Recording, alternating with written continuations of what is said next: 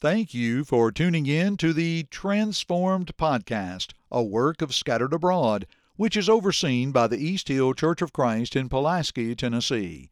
You can find our website at scatteredabroad.org.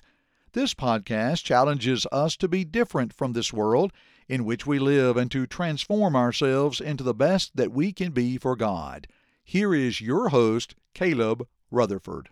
What's up, everybody? Thank you so much for tuning in and being with us today for this episode of the Transform Podcast. I'm so excited to begin this brand new season with you all. I'm just so thrilled for this opportunity to continue podcasting, to continue working in this platform and in this way. I'm also excited for Scattered Abroad. I think many of you know what Scattered Abroad is, what our network is trying to accomplish, and I'm so grateful for the fact that I am able to be a part of this network. I appreciate Michael Clark so very much, and for him inviting me to be a part of this podcast. He and I have, this platform, he and I have been working day in and day out for the last, for the last half a year or so, probably even longer than that, and just making sure we try to get everything ready and we try to get all of our ducks in a row, as they might say, just so we can try to combat everything that will come up and try to get around all these different issues that things like podcasting can present. And hopefully we have done a good job of that, and hopefully we are getting this out in a way that is beneficial to you. But I'm just so excited for the Scattered Abroad Network. I'm so excited for the Transform Podcast. I'm so excited for the future, for what we're going to be able to accomplish. And I appreciate you so very much for the fact that you listen to this podcast, for the fact that you take time out of your day to hear what I have to say and to try to understand the things that I've studied and how I'm going to relay them to you all. And hopefully it's beneficial to you in your walk with Christ, and that you are continuing to grow, that you are continuing to mature as a Christian, as we all should be. And I'm just so thankful for that, and for you, and for this opportunity that we have today to do this podcast. Now, all of my podcasts in the past, they are inaccessible at this moment. I am working on getting them transitioned over to our new platform. Unfortunately, I'm having some issues with that. So if you were trying to go back and listen to some of my older podcasts, they are unfortunately not there. But hopefully I can get that out to you as soon as possible. But once again, I'm so thankful. I'm excited for this episode. I'm excited for this new season. I'm excited for Scattered Abroad, and I'm excited for all of these other brothers that I'm going to be working with within this network. There are several podcasts that you will be able to listen to. One of the things that we're very excited about is the fact that we're going to be pushing out content every single day here at the Scattered Abroad Network. So Sunday through Saturday, there'll be a new episode and new content, new material for you to listen to and study. They're not very long. They're usually 20 to 30 minutes, so we're trying to keep them a little bit shorter, not too long. Hopefully, it's something that you can listen to, that you can take advantage of, and that it's something that'll benefit you as a Christian. And ultimately, that's our goal in this podcast and in this platform, is to, number one, obviously to glorify God, but then number two, to try and help you, to try and help ourselves. To be the best that we can be, to continue to grow, and to be the strongest Christian that we can be, and hopefully we're able to accomplish that. I do want to kind of introduce the theme to our first season of this Transform Podcast. And I don't know if you go back, you're going to notice that obviously I had already done Season 1 and Season 2 of the Transform Podcast, but we are kind of revamping everything, and I am calling this season Season 1 because we are underneath this new umbrella of the Scattered Abroad Network. And so if you go back and you want to find some of the older episodes, they will be there. But we are titling this to be Season 1, Episode 1 of this Transform Podcast. And so hopefully that's not too hopefully it doesn't confuse you too much, and that you're able to figure out where we're at. But just to kind of introduce the theme of Season 1, and really, as we go through Season 2 and 3 and 4 and 5 and 6 and so on and so forth, they're all going to be around this idea and of this word transformed. Obviously, our podcast comes from Romans chapter 12, specifically verse 2, where we are told not to conform to this world, but to be transformed by the renewing of our minds, that we can prove to God what is acceptable to Him. And so this theme of Season 1 is going to be called Transformed Out Of. Transformed Out Of. If you think about this idea of the fact that before we were Christians, before we had given our lives over to God, before we were children of His, we used to live a life that was not according to the Bible, and that's anybody, and it includes people who grew up maybe in the church, but who were not yet Christians. Even as a child, as you got into that age of accountability before you were baptized, you still sinned, you still made mistakes and did things that God would not have us to do, and so we were living a life that was and making choices that were not according to God's word. But then you also think about those who are Christians. As Christians, as children of God, as people who are a part of His church, we must continually be evolving and continually be growing into something that is greater and something that is better than we were the day before.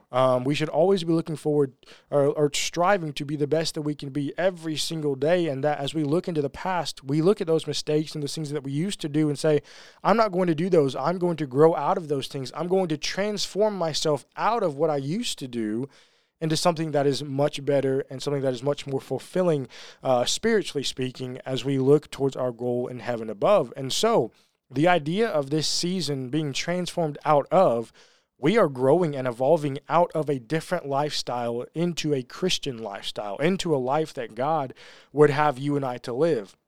And so what we're going to do is for 21 weeks, that's 21 episodes, we are going to look at 21 different things or 21 different ideas that we are transformed out of. We're going to look at things that we can look on in our past and say, we used to do those things, but not anymore. Here's why we don't do these things at all anymore. So let's dive right into episode 1 of season 1 of this Transformed podcast, Transformed Out of. The first one that we're going to talk about today is this idea of lying. We are transformed out of a lifestyle of lying. Now, I guess we could ask the question, and when in any kind of discussion, you really first must define your terms. So we could ask the question, well, what exactly is lying? And you can go to the dictionary, you could go to the internet, but here's a definition that I came up with and found. What is lying? Well, lying is a false statement made with deliberate intent to deceive, an intentional untruth, a falsehood. Another definition said that it is something intended or serving to convey a false impression or imposture. So let me ask you this. Is lying a big deal? Does it really matter if we lie? Does it hold big consequences? Does it really a big deal at all if we say something that's not true, or if we give a false impression, or if we deliberately deceive someone? Is lying a big deal at all? Well, I think if we look at it from our world's perspective, if you look at it from the angle that our world sees it, and you try to see it from their glasses, I guess you could say, try to see it from our world and our society's perspective, I think that our world would say, well, maybe sometimes it's a big deal. In some situations, no, it's really not. You think about a child who asks his parent or her parent for a cookie, and they say, hey, Mom, Dad, can I have a cookie out of the cookie jar? And they say, well, sure, go ahead, but you can only have one. And so they go into the kitchen, they open up that cookie jar, they grab one out, and they eat it, but then they go back for another cookie. And so then the parent comes in later, they realize that more than one has been taken, and they ask the kid, they say, well, son or daughter, did you take an extra cookie? And they say no. They just lied to their parents, didn't they? But is it really that big of a deal? It's just one more cookie that's gone and that someone else won't get to eat. Is lying that big of a deal? In many situations like that, I think our world would tend to say no. But then in some situations, I think our world would say yes. Let me tell you about a story, and this is actually a true story about a man named Ricky Jackson.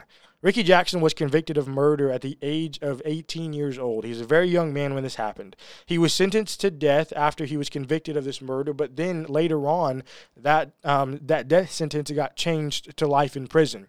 And so he started serving a life sentence in prison.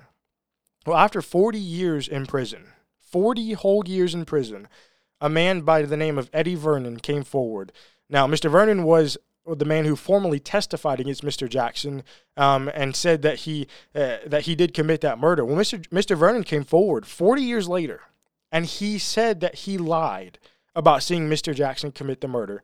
He falsely testified against Mr. Jackson, and it landed him 40 years in prison. Well, I think obviously anyone who knew this story or who read about this story would be right in saying that this situation was a big deal. These certainly had big consequences. Different studies show that the average person lies up to 25 times every single day. Have we lied so much in our culture to where it becomes not a big deal anymore, to where there's just nothing important about it? It doesn't really matter if we lie, no big deal. Is that what our world has come to? But obviously we know that we have to go to the Bible, don't we? What does the Bible say about lying? You see, the Bible is our guide in this life, isn't it? We live and breathe by what the Bible says we ought to do in this life. I think about passages like 2 Timothy 3:16 and 17, where the Apostle Paul was writing to Timothy, where he said, all Scripture is given by inspiration of God. All Scripture is given by inspiration of God and is profitable for doctrine, for reproof, for correction, for instruction in righteousness, that the man of God may be perfect, thoroughly furnished, or the man of God may be complete, thoroughly furnished unto every good work. The Bible, and obviously context there was talking about the Old Testament, but in principle, the Bible as a whole, Old Testament, New Testament, it is there for us to live the right kind of life. It's the map that gets us through this journey. It's our rule book for this world in which we live. If you want to get through this life as a faithful Christian, how do you do it? You go to the Bible and you see what the Bible has to say about every single thing that we do in this life. So, I guess that then begs the question, what does the Bible have to say about lying? Well, I think we could go to many different places in Scripture, but I think about Exodus chapter 20 and verse 16. You shall not bear false witness against your neighbor. Now, context of Exodus 20 here is the Ten Commandments. Moses is giving them the Ten Commandments from God, and I think it's so interesting that one of the very first things that God ever tells his people, one of the very first things among these very first 10 commandments, he says, you shall not lie. You shall not bear false witness against your neighbor. You shall not say false things, things that are not true against the people around you. That's how God feels about lying. That's how the Bible feels about lying. It is so important that it's one of the first things that God ever told and instructed his people. I think about Proverbs chapter 6, verses 17 through 19. Obviously, a very famous passage from the book of Proverbs. I think many people know about this passage. But in this passage, the Bible talks about, and Solomon writing here, talks about 7 things that are an abomination to our God. That word abomination means to hate with the utmost hatred that you could summon. You can't hate anything more than this. That's what an abomination is. And 7 things here that God mentions are an abomination to him. Look at this beginning of verse 17. Solomon says, a proud look, a lying tongue, hands that shed innocent blood, a heart that devises wicked plans, feet that are swift in running to evil, a false witness who speaks lies, and one who sows discord among brethren. Now, as you read through these 7 things, what's the interesting thing that pops out, at least in my mind? Think about it for just a moment. What popped out to you as we read this passage? What's interesting, that this idea of lying, a lying tongue, and number 2, a false witness who speaks lies, it's mentioned twice. 2 different times, the idea of lying and deceit and dishonesty is mentioned among things that are an abomination to our God. I think about Proverbs chapter 12 and verse 22. Lying lips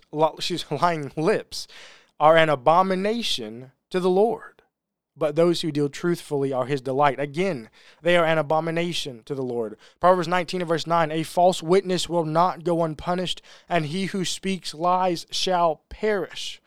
Colossians 3 and verse 9, do not lie to one another, since you have put off the old man with his deeds. So many biblical passages, passage after passage after passage, that speak about lying and its detrimental consequences and how it is not what we're supposed to do, how it goes against what God would have us to do and how he would have us to live in this life. You see, there is nothing good that is ever tied in with lying. Anytime you read about lying in the Bible, it is a bad situation. There's bad consequences, bad situations come of it. Nothing good comes out of this idea of lying. Now, you may get momentary pleasure out of it. You might get yourself out of a sticky situation, but it will eventually catch up to you. You see, that's sin, isn't it? Sin, it may give you momentary pleasure. It may bring you great memories and great pleasure for that moment, but then once that moment is over, what happens?